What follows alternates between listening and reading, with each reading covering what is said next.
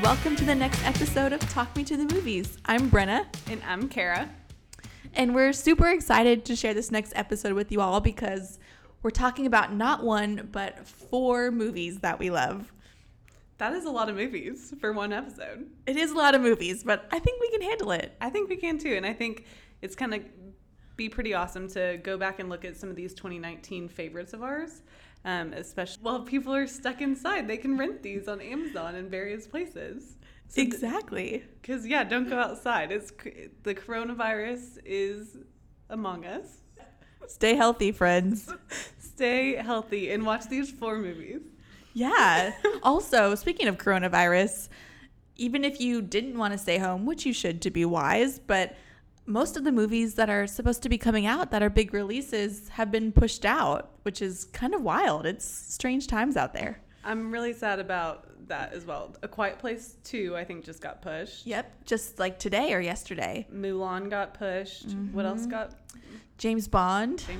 Yeah. And that was even supposed to come out until April. So I knew the chips would kind of start falling once that happened. Yeah. And I think First Cow comes out on the 20th. My fingers are crossed that continues to come out on time. Me too. Send your good vibes to filmmakers because this, as sad as we are to not get to watch them, the people who created these films and are not getting to show them at festivals or have their premieres. Obviously, health is the most important thing, but it's just kind of a bummer all around. No, that's a good point because South by Southwest got canceled. Yep. That was supposed to be in the next couple of weeks here in Texas. Which is crazy that got canceled. That's a place where so many people use to break their films out into the world in a public setting. But yeah, it's a weird time for movies. Are you going to the movies this weekend though?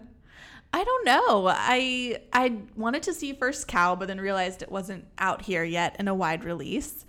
Dallas sometimes gets those, sometimes doesn't. So it's hit or miss.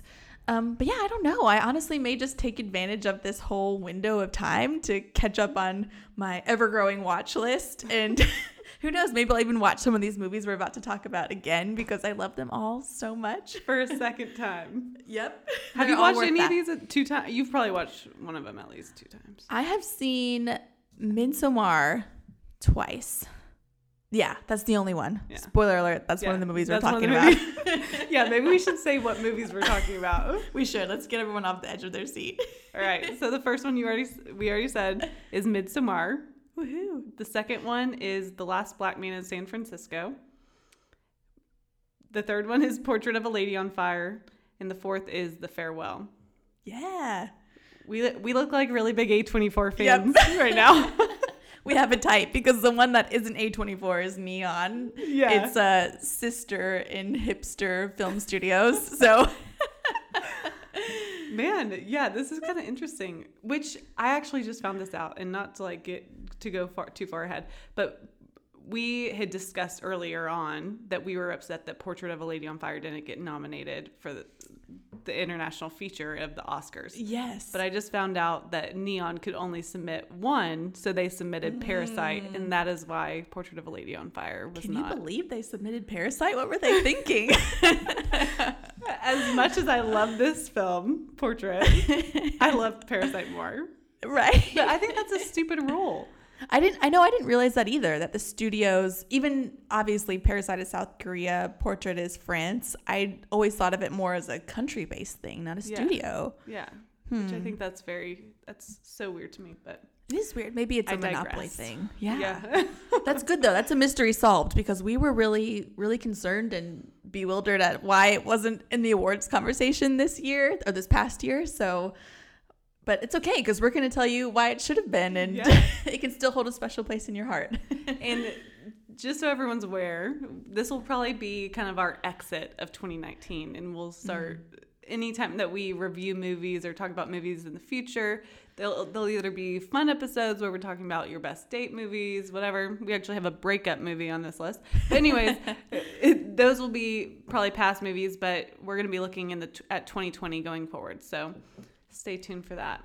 As far as upcoming things that I'm looking forward to, I'm probably going to go and see Emma this weekend, which I'm looking forward to that, but I haven't heard quite as raving reviews as I thought I was going to.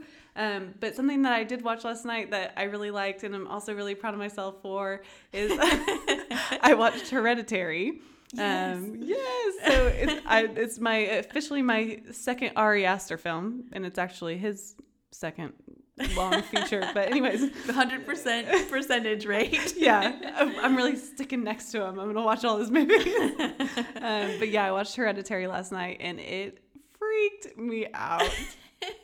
Yeah, we should say a disclaimer. As we get into Midsommar later, you should know that Hereditary and Midsommar are so different. And Hereditary, in my opinion at least, is so much scarier. Is that what you thought? Yes, I do think that. It definitely has more horror vibes, but we can get into that. It's going to be hard because it definitely has more horror vibes. There's a part where someone's sawing skin and it is really loud and made me kind of want to puke, but yeah, it was scary. Yeah, I prefer Midsommar, but Hereditary is really, really good. Yeah, what an entrance for him onto the filmmaking scene that Hereditary was his first feature. Just for real. It's so like Midsommar. It's so imaginative, has such high caliber actors in it, but also it's just his entrance into the world of like, here is my mind and I'm just on this whole other level. Even if it's a hard movie to watch because of the subject matter, I think you can look at it and just be totally wowed by what it is. Yeah. Way to enter in with like a bang to like the movie world. We love you, Ari. We hope you're around for many more years to come. We embrace your weirdness. We like it. We do. We're all about it. All right, so something I'm really excited about in the future, keeping on the horror theme, is the movie Antebellum, which right now is supposed to come out in late April. We'll see if it keeps its release date, what with the world health crisis and everything getting pushed back right now. But it's not directed by Jordan Peele, but it's produced by him. And I think we mentioned that in a past podcast, but I'm just super intrigued by the story. I feel like I have a lot of questions based on the trailers, but every time I watch it, the hair stands up on my arms and my body. And I get so freaked out and so excited about it. It stars Janelle Monáe, produced by Jordan Peele. We'll see what it's all about, but I'm super excited for that in the future. I feel like that could end up being, in 6 weeks' time, one of the first new things that actually comes out in the nearish future. So fingers crossed.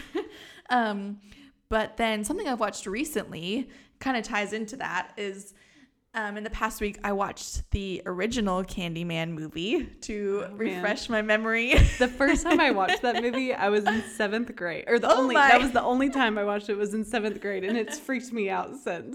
I bet it stayed seared in your brain because when you see those movies so young, it's like you don't even ever need to see it again. You probably remember all the details.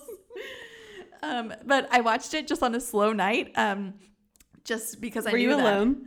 I was not alone, so I was cheating a little bit. Wasn't too scared, and then when my pup is next to me too, it's all good. I can kind of stay grounded in reality. But I was watching it mostly in preparation for again Jordan Peele's version of it that's coming out. He's just the producer on that one as well. But the trailers come out for that. It looks so awesome and badass, and it's a continuation of the first Candyman movie, so I'm really excited to see where it goes. And I liked it. I liked the original. It's sometimes tough to watch dated horror because some of the subject matters definitely don't age well. Yeah. But at its core, the imagination behind that story, I think, is really, really great for the horror genre. Is it 1990s or what? Yes, early 90s, I believe. Early 90s. Okay. Yeah. Interesting. It's kind of right before you get into that weird late 90s, early 2000s phase of horror. Sorry to offend anyone who might love that chapter. But it was definitely an interesting time. It's so funny that you mentioned watching horror films with your dog, because last night I was like covering my dog's eyes because I was like, I don't want you to see this. Oh, protect her. That's a good idea. She probably has no idea. She doesn't care, but still. Pups are so pure of heart. They are so pure. Awesome. Well, we're on a horror kick. Let's do it. Should we just start with Midsommar? I think we should. We should? Yeah. Okay, so Midsommar, basically what it's about is there's this young Dani who is played by Florence Pugh, and she is in a relationship with a boy named Christian, who's played by Jack Rayner. But basically, they are in a relationship, and Danny goes through something that's really, really intense with her family. And I will say that if you are watching this movie and you are squeamish at all, maybe turn away for the first 20 minutes and then start watching again. But anyway, so she goes through family tragedy, and she ends up getting invited to go with her boyfriend and his friends to a midsummer festival, which is actually in a remote Swedish village. And when they go there, they kind of run into one of their friends' families. And basically, it's kind of like it's very sinister, but it's like this very a cultish community commune situation. And basically keep the you whole guessing. Yeah, keep you guessing. Yeah, if you know, contact us and let us know what they are. But anyways, this place that's very beautiful in this paradise, they learn more and more about it, and it starts to be very, very dark. And so I don't want to spoil it for anyone. But I think one of the most interesting parts of this is the whole movie is basically in broad daylight, and it's beautiful, but it's so creepy at the same time. But totally. Yeah. It's like that's the thing that one of the things I love the most about this movie is it's so beautiful, like gorgeous scenery shots, Costumes. the costumes, this little town they've created for it. It's called like Hälsingland or something of the sort, something more Swedish sounding, but just the buildings they built for that. And there's this area that they all sleep in, and the whole interior, actually more than one building, but mainly the building they sleep in, the whole interior is just covered with these paintings of what we presume are stories according to their folklore, and it's just so well done down to each eensy weensy detail. The craziest part about that is I was listening to an interview with Ari Aster, who's the director, and he talks about how he was still working on Hereditary when they started building that set. Oh wow. Yeah, and they literally built that set from the ground up in 2 months. Oh my goodness, that's incredible. It's like, I want to live there. I don't want to deal with all the creepy stuff that they were doing, but I would like to live in that place. I do some of the creepy stuff. Yeah, like I mean the dancing. Yeah. If you've seen the trailer or anything for this movie, a lot of things that stick out are the dancing around the maypole with the women in the commune, and it's just, those parts of it I'd be totally down for. Yeah, parts of it are great. Yeah. I have to say, when I talk about this, I have a lot of bias because this was one of my favorite movies of the year last year, and probably one of my favorite movies of all time, to be honest. It's hard to put it in a ranking because I feel like this top 10 list in my head changes a lot, but this movie I think is just pure genius. It's just so detailed and so smart. We're trying to not give full spoilers as we give these overviews because we want people to watch them. That is true. And we understand that most people probably haven't seen all 4 of these films. Yes. And also, you mentioned Florence Pugh plays the main character, Danny. I think without a doubt, her performance in this movie was the best acting performance I saw all last year, except for maybe second to Florence Pugh herself playing Amy March in Little Women. So, and that's the one she was nominated for an Oscar for, but big year for Florence. Yes. She's our literal May Queen. May Queen of our hearts.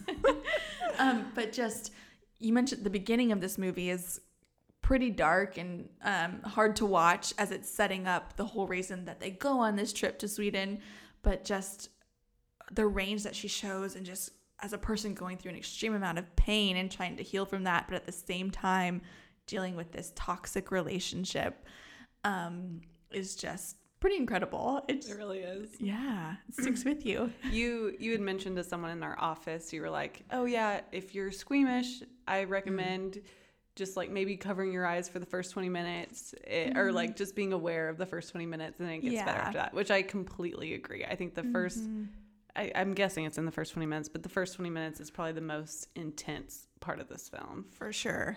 I'd say that is, and I've heard others say this too, that is the real horror of this horror movie, is the beginning of it. The part that's most true to real life. It's just everyone's worst nightmare come to life. So if you do watch this, beware, not for the faint of heart. Yeah. But we wouldn't recommend it if we didn't think it was worth seeing the whole thing play out. That is so true.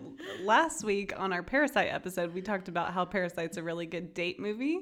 In contrast, I feel like this is a really good breakup movie. Oh, yes. Yeah.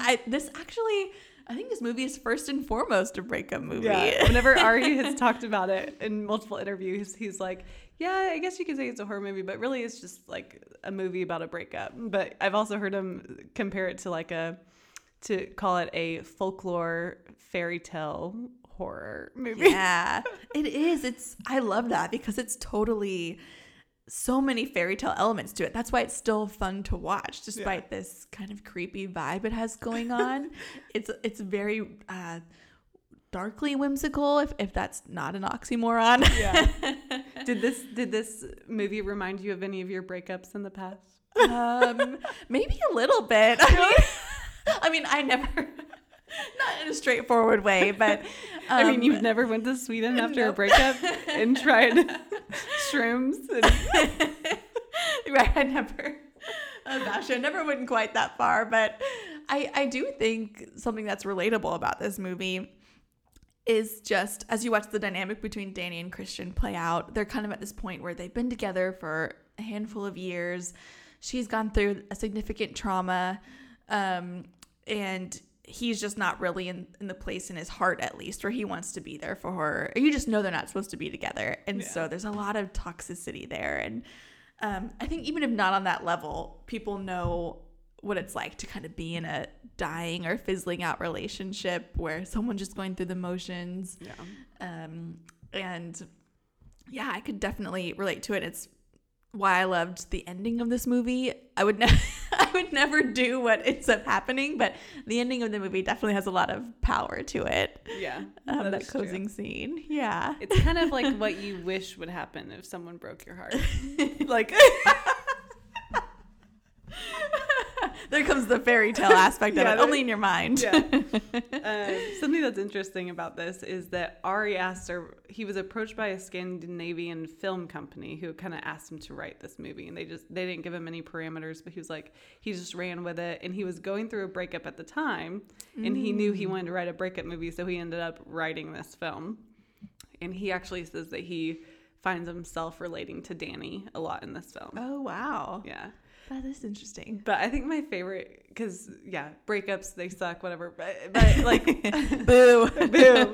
But one thing I love about this, and this is probably the final thing I'll say on this film, but there's a lot of scenes in this that are just like amplified, really dramatized aspects of what it might be to go through a breakup, to be cheated on, to be like betrayed,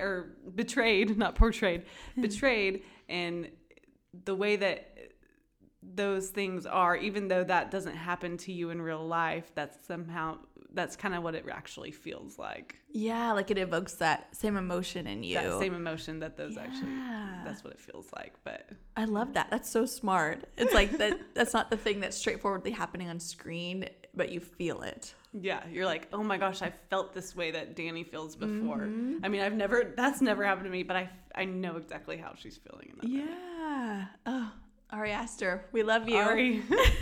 Also, one last point on this movie too is it's actually very funny. It is. That's funny. Another great aspect of it. Hereditary, I would say, is really not in any way, shape, or form. It is not funny at all. But Midsommar, it has a little bit of something for everyone, I would say.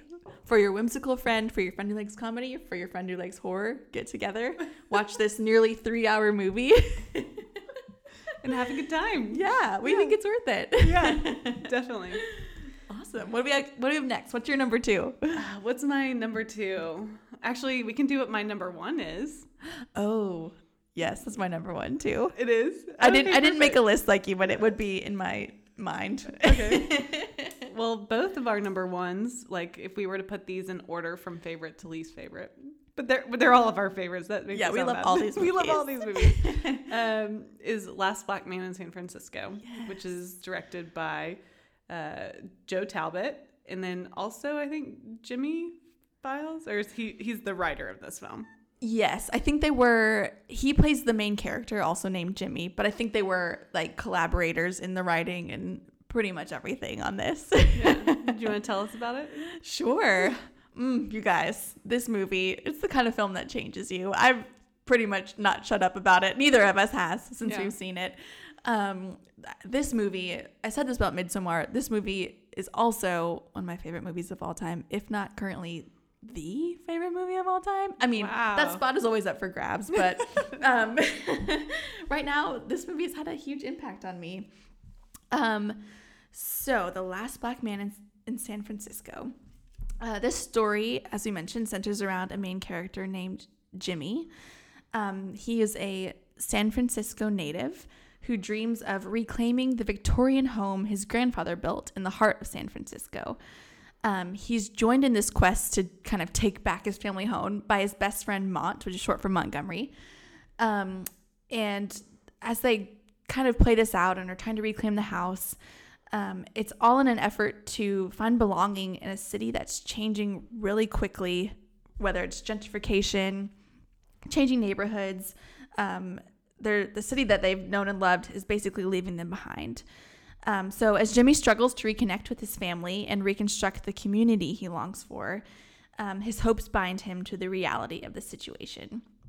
This is what A24 says, not me, but I think it's really, really good. It says, The Last Black Man in San Francisco is a poignant and sweeping story of hometowns and how they're made and kept alive by the people who love them. Woo! That's a beautiful teary-eyed. Who wrote that? Yeah, we want to know. Someone who works for A24. You did a great job. Yeah, this movie is really special.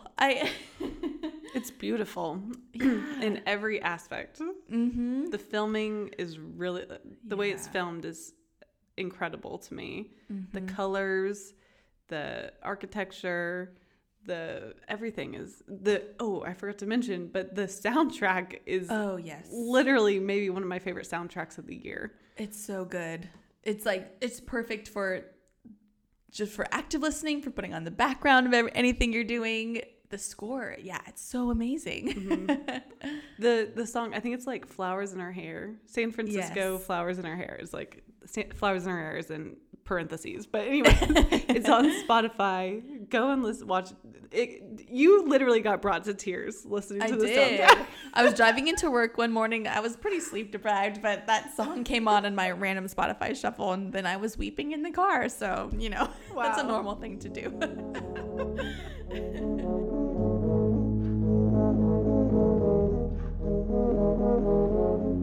If you're going to San Francisco, be sure to wear flowers in your hair.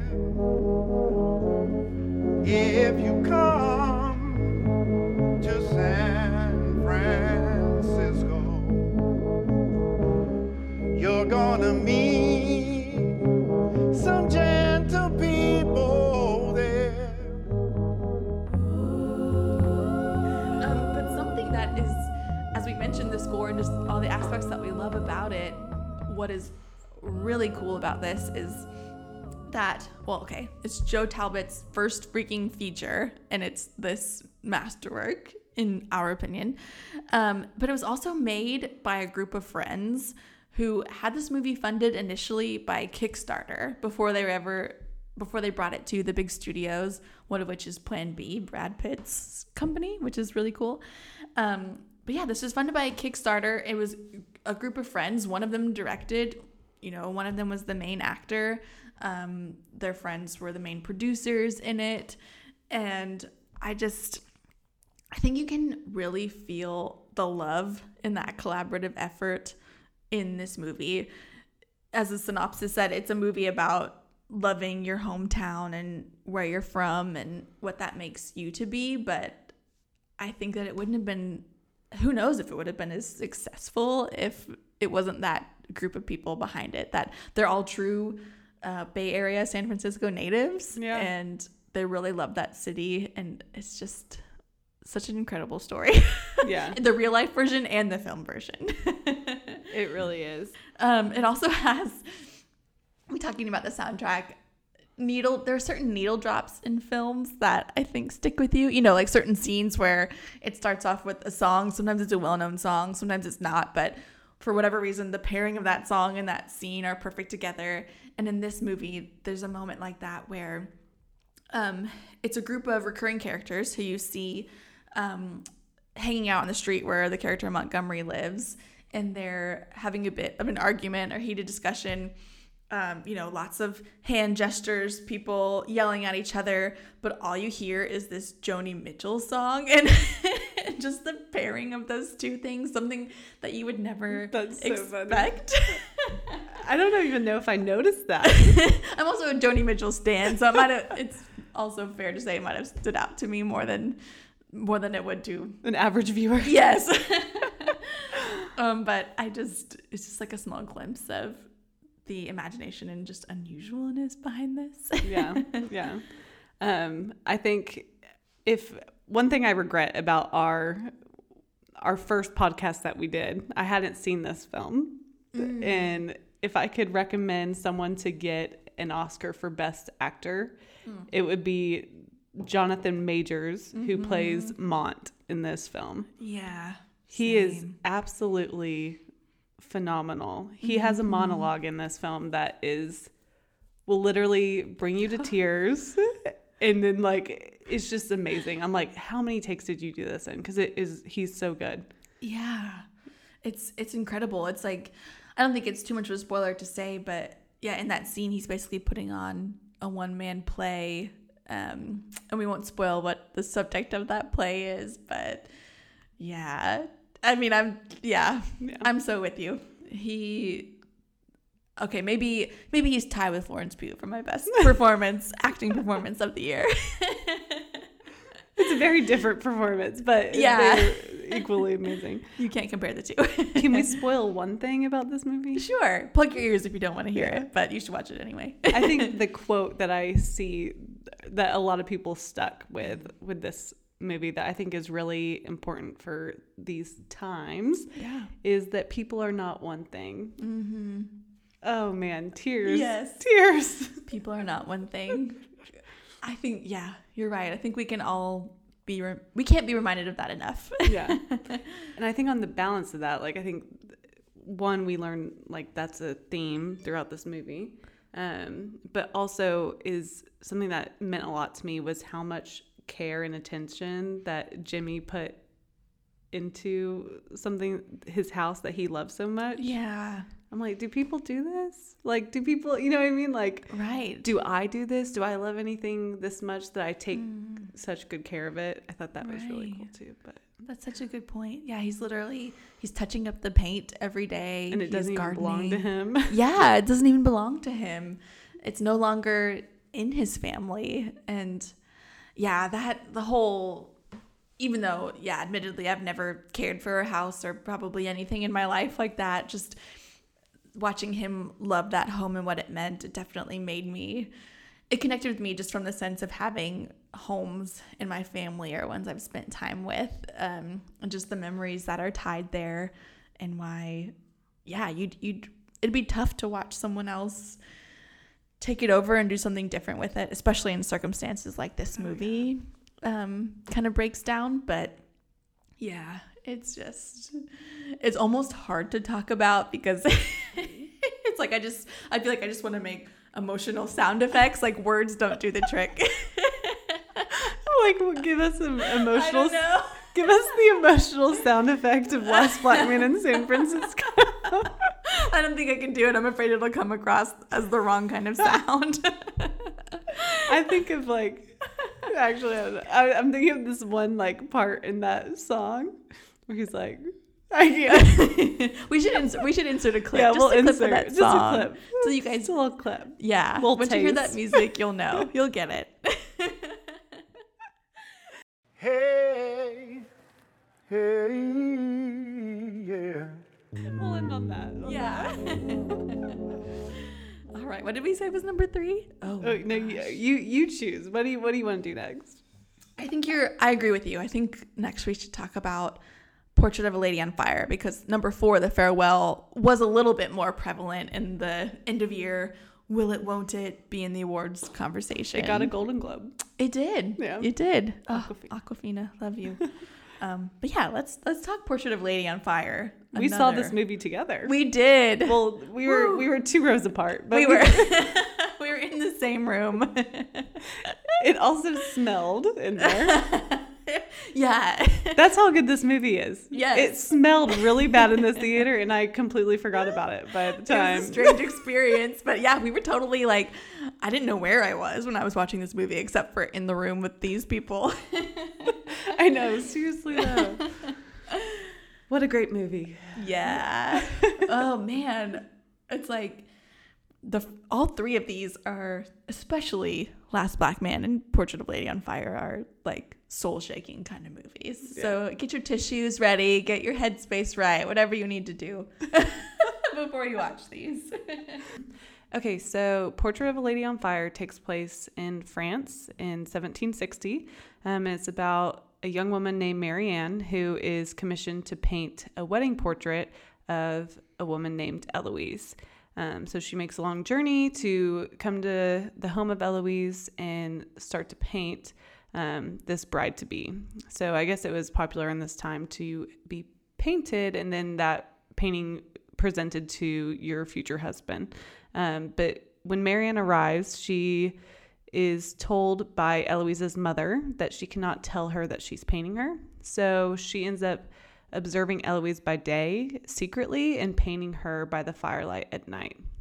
When Marianne is painting this portrait, increasingly every day, Marianne and her are growing in their relationship and they fall in love. Yeah. And it's a really beautiful movie. It really is. It really is. It's stunning. Stunning. Stunning in terms of the art in it, and also stunning in terms of the story and the real people. And 1760. I don't know why I was thinking this was like in the 1800s. Yeah, I thought so too for some reason. There's kind of that vague area where I'm like, okay, at what point in time did we have, electricity or this type of way of life? But yeah, that's really impressive. Yeah. One thing I'm really liking that's like happening in the industry now, specifically as it relates to films that are centered around women and women issues, is that we keep seeing like movies like Little Women and Portrait of a Lady on Fire that are bringing up feminist issues in these times where feminism is obsolete, basically. Yeah. So yeah, I think that this has a lot of interesting winks at certain feminist beliefs and culture and stuff like that. And I think it does it really beautifully. So I really liked this film. Yeah. Gosh, it's so... I've heard some criticisms of it and the way it unfolds. Some people think it's a little bit too slow and methodical in the beginning. But like, I guess... like her journey there or something? Yeah, her journey there. And just, it does... In story terms, the plot does start off a little bit slow because, Marianne, before Marianne and Eloise really know each other, Marianne's just kind of there to do a job, and she has a lot of curiosity about this person that she's supposed to be painting, but things kind of happen in small bite-sized bits, like the time they spend together, and then you see her starting the beginnings of a painting, and I guess I give it to people that it's a little bit methodical, but I don't know, I personally felt enthralled by every piece of it. I did too. Was totally sucked in. Yeah. I felt like the connection that they made seemed like a realistic time frame because we did see all these little bitty snippets. Even the way that the director Celine Sciamma, I don't know if I'm pronouncing I've heard that. some people say Sciamma. I've heard some people say different things, but well, basically Celine Sciamma, the director, decides to not show Eloise's face. Like even whenever their first interaction, we're actually following Eloise. We're at the same point of view as Marianne. We're following Eloise, and then she turns around, and I thought it was I thought that was really effective. Because, Yeah. I mean, even I was listening to an interview that this director did, and she was like, everyone knows what she looks like. She's been on all the posters and all this stuff. But it builds that, like, the suspense of Eloise finally seeing Marianne for the first time. Yeah. So, yeah, I really liked that part. Yeah, I agree. It's super effective because to that point, we do know what the actress, I believe her name is Adele Haenel. I hear her name a lot. The whole world is obsessed with her because we were taught to fall in love with her through this movie. Yeah. But even though you know what she looks like, when you do finally see her, you have that same feeling. Yeah. Like we were talking about with Midsommar, you're like, oh, like seeing her face, like it's like a big Deal. reveal. Yeah. Yeah. Yeah, I agree. It's so beautiful.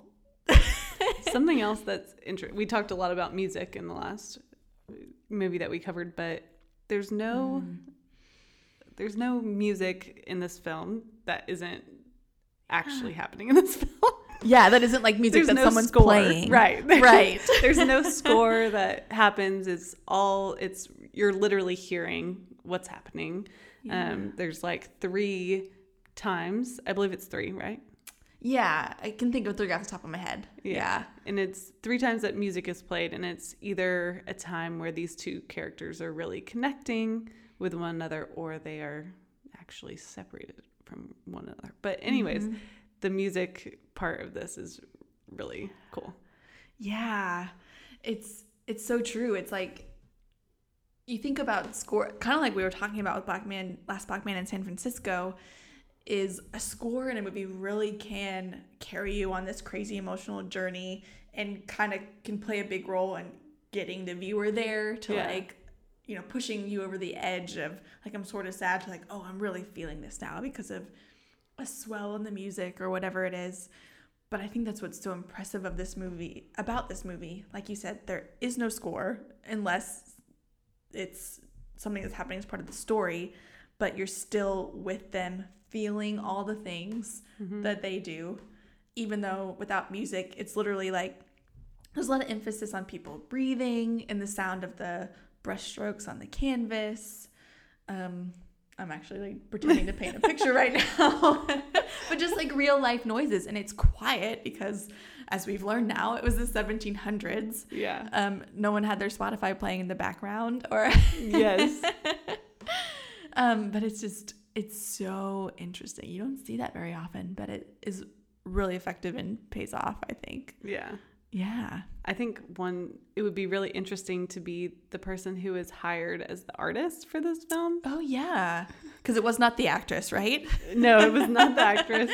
They hired an artist who you see sketches, like tons and tons of sketches throughout this film. I'm like, wow, you really have a hard-working crew there. Yeah. But And a lot of like fast sketching too on the Yeah. spot that is extremely accurate. And man, I don't know about you. We both went to an art school and I could not draw like that to save my life. So I still have mad respect. I have mad respect. This movie actually inspired me to sign up for a drawing Oh, that's class. right. I think that's so cool. Yeah, I think I believe it starts in April. So Nice. next year I'll be Portrait of a Lady on Fire status. Oh, we'll be commissioning you for portraits around. I feel like in 2019 I didn't watch a lot of romances, Yeah, me neither. but this was a really effective romance. And this is actually the first lesbian love story I've actually seen on film. There's some that I'm planning on watching, but this was done really, really well and really beautifully. And I think all romance novels romance films should be this eloquent and this Yeah, beautiful. I agree. Yeah. Yeah, it really takes you. It was like such a nice reprieve from. There's a lot of, I think, just as a reflection of society and culture today, it seems like a lot of films are dealing with really heavy topics, and obviously this, because of the circumstances the characters live in and everything, this movie is not all sunshine and rainbows, but it was like, I didn't really think about it until you said that, but it was a nice relief to enter into a story like that. Yeah. Other than, there was a lot of violence in 2019 in films. There really was. Yeah, there was. Yeah. A lot of violence and plights of the old white man. I know. Yeah. You can cut that out if you want. That really was like the theme. That's hilarious. No, that's staying in. So yeah, it was great to focus on just women and yeah. I think one theme that's interesting that we will not ruin for listeners, but is the idea of having a choice. Yeah. Marianne, who's the painter, her life doesn't really look like Eloise's. Eloise is about to get married, so Eloise has so many choices that she can actually make about her life. Mm-hmm. Most of her choices are made by her mother, or will soon to be made if she gets married or whatever happens to her just by society in general. Yeah. And we're able to see at least 3 women in this film who just the different choices that they have the freedom to make for themselves. Yeah. And it kind of makes me very relieved that how many choices that I have for myself. So, yeah. That's such a good point. It's like, I think sometimes period pieces like that, at least for myself, I can kind of look on and kind of miss the impact of that because I just look at it as a piece of history, and I've never lived a life where because I'm privileged to have always had those kind of choices. So yeah, you're right. That is a huge theme of this movie, and just another reason why it's so cool. It is really cool. Do we want to get into our last film? Yeah. Our 4th and final recommendation for this episode, anyway, is dun, dun, dun, dun, The Farewell. Like we said, this one hopefully doesn't feel like beating a dead horse because it was a lot more prevalent in awards conversations, but it didn't end up really being in the Oscars or kind of in the final running for the big deal awards, if you think that way. So yeah, we still wanted to talk about it and consider it one of the best of last year. So The Farewell is a funny, uplifting tale based on an actual lie. So the movie centers around Chinese-born but U.S.-raised Billy, who is played by Awkwafina beautifully in this film.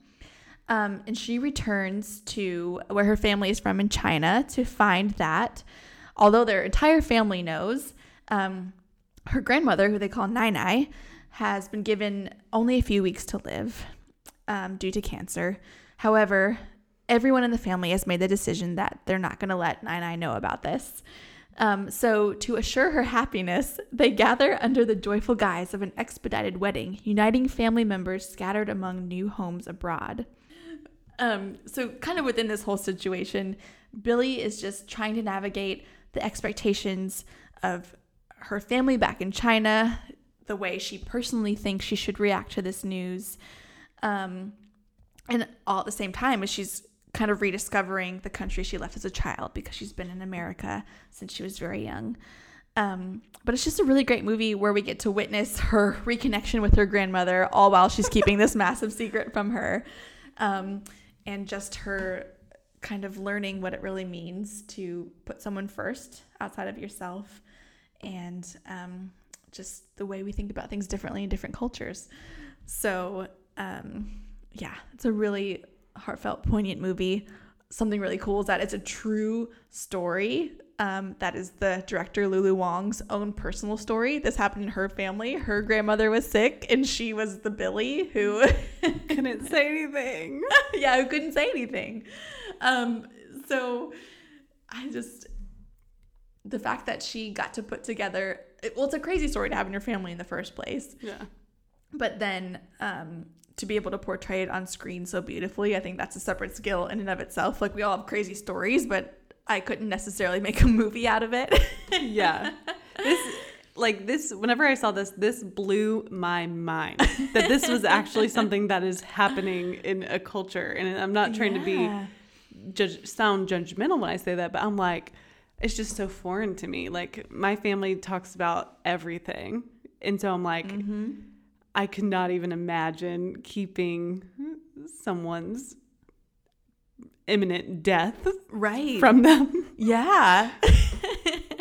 But there is a conversation that's had between Billy and her uncle in this film that you really you're like, oh wow, maybe I need to start thinking of things a little bit differently here. Yeah, I think that's my favorite scene in the movie, where they're really kind of coming to terms with the different ways that they're perceiving this situation. Yeah, It's really powerful. it is really powerful and kind of just like it's like an eye opener that things are different places, and that's okay, and Yeah. there's good reasoning behind it, but not that I agree with it, but still. Yeah. Yeah. I think a quote that I wrote down from this, that maybe from that scene, maybe a slightly different one, but actually I think it's Billy's mom who says this to her. And she says, "You think one's life belongs to oneself, but a person's life is part of a whole."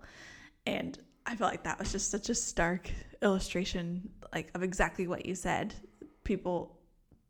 Things are different in different places, or viewing things like this in people's lives are different in different places. But especially in America, we're very much like, this is my life. I will do what I want with it. I will put myself out to the world the way I want to be put out to the world. And something's happening, I think people should know, you know? Yeah. That is our culture here. But yeah, it was interesting that how the family all came together to all the work that went into this lie. Yeah. Yeah, we should talk about that a little bit. I don't think it's a huge spoiler, but because it's I think it's kind of in the description. Yeah. I was like, did I say it? Yeah. But literally Billy's cousin has a fake wedding. Yep. Or Yeah, that's like their excuse for getting the family together, right? Yeah. Oh, well, I guess they didn't think that they would actually have the wedding. Or no. But I don't even, now I'm like starting to doubt myself. But yeah, they say that Billy's cousin is getting married. Yeah. And they all come together. This poor girl. The person he's kind of fake getting married to. Fake getting married to. Gets put in this situation, and there ends up being a wedding. Yep. Which is also one of my favorite scenes, is the reception. I love the reception. It's just this family sitting at a table together, getting drunk together, playing games. And I think those were my favorite parts of this movie. But I can kind of discuss spoiler free, but just the parts where you're just watching the family be a family. Yeah. Like when they're sharing a meal at the dinner table or at this wedding. The moments when Billy's not even really thinking about the situation she's faced with, but just enjoying their company. And then you also kind of within those see her have those moments of realization and remembrance of like, oh, like I'm having such a great time with my grandmother, but this to her mind is the last time she's going to see her. It's just like a lot of wave of emotions. Yeah. And we kind of have the same opinion as Awkwafina, or not Awkwafina, Billy is in this film. And I think that point of view of kind of like having that in common with the main character is really impactful for how you just see this movie play out. And so you feel really connected with her, but you also feel really connected with her family as things progress, and you just get really emotionally involved by the end. Yeah, you do. Such a sweet family. The woman who plays the grandma, Xiao Shushen, she's just, I think she captured everyone's heart. Didn't she get Best Supporting Actress at what award show was it? The Independent Spirit. Yep. Okay. Yeah, I'm glad you mentioned that, because even though did she have coronavirus? Or wait, she was quarantined. Yes, okay. She couldn't come to the award ceremony to accept it because by then already situation was really bad over there, and she was in that region. But as far as I know, she's okay. Yeah. I'm sending you our best wishes. Yes. And it won actually Best Feature at the Independent Spirit Awards as well. I didn't realize that. Yeah, big deal. So, yeah, Awkwafina won Best Supporting or Best Actress in a comedy at the Golden Globes, and then at the Independent Spirit, Xiao Shushen won Supporting Actress, and then it won Best Feature. And I would recommend YouTubing Lulu Wang, the director's speech she accepted the acting award on her behalf, and then also the film award, and just what she has to say is really powerful. Yeah, just about all the people who gave her a chance and why it's so important that, like we've talked about around the Oscars and all of that especially, but why it's so important that different people's experiences are shared in mainstream media and entertainment. And it'll get you hyped up. I might watch that tonight. Yeah, you should. And she's just like, I love Lulu. She's just so fashionable and tiny and cute and smart, and so is Awkwafina. Is so fashionable too. Yeah. Oh, that's so true. Yeah. All right. Well, that was our 4 movies. Yeah. I think if you're feeling a bit bummed with coronavirus or being stuck at home or feeling there's a lot of worry out there in the world too around this, I think hopefully these can give people some escapism. Yeah, and a little bit of escapism. Yeah, if you had to recommend one of these movies, if they're not going to see all 4, what would you recommend? Ooh. Oh my goodness. Well, I think you probably still have to go to the movie theater to see Portrait, which that's a good can. point. Yeah. That's a good point. I'm gonna say Last Black Man in San Francisco. I think it's the most. Much as I love Midsommar, I don't think it's for everyone. But the people who it's for are gonna love it. Yeah. But I think The Last Black Man in San Francisco is just. It's important for our times, and I think it's going to be universally beloved. I don't understand how it can't be. And I completely agree with that. And it's free on Amazon, or if you pay for Amazon Prime, then you can watch it there. Yes. For no additional payment. Yeah. Support these filmmakers. They're as indie as it gets. And yes. You should stream this. We actually contacted Joe Talbot. We did. So we asked him for an interview. Yeah. He hasn't responded to our inquiries. So Joe, if you're listening, I know this is your favorite podcast. So it's everyone's favorite movie podcast. Talk me to the movies. Outside of these 4 movies, another movie that was definitely in the awards conversation, but I don't think got the love it deserved, is Uncut Gems. We're not going to break it down, but that's another one that I think is streamable now and that I'd recommend to people if you want to see Adam Sandler just blowing it out of the water and just really another unique perspective on filmmaking with the Safdie brothers who direct it. I would definitely recommend that as one of 2019's best as well. Yeah, we're really turning the boat with these A24 recommendations. We are. Oh my goodness, yeah. We're going to start wearing badges that say official A24 stands. We'll watch no other movies.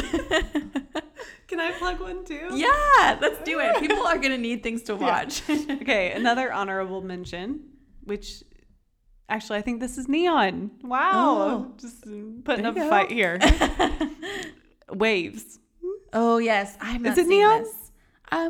It's not A24.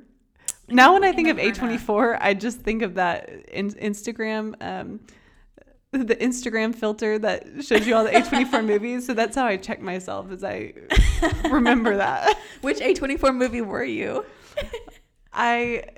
Did you cheat? Did you do it multiple times? Yeah, I got American Honey, and then I did it a couple times until I kept on asking it to make me a May Queen.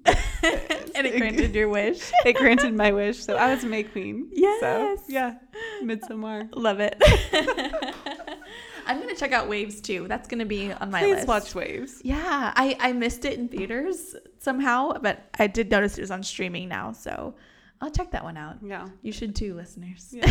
It'll literally make you just so reminiscent on adolescence and what it's like to grow up in high school. Wow. I'm excited. Yeah. So watch it. So our next episode, we'll be doing something a little different, which will be really fun. But we are going to, Brenna and myself will be talking about some movies that kind of sum up our lives, different phases of our lives. Yeah. It'll help y'all get to know us a little better and hopefully give you some movie recommendations. Yeah. And it won't be all serious. And sad. It'll be... I'll try not to be too self-serious. I'm sorry if a little bit of that comes out. But yeah, it'll be really fun. So yeah. Awesome. Yeah. I look forward to it. Stay safe out there. Yeah. Stay safe and stay healthy.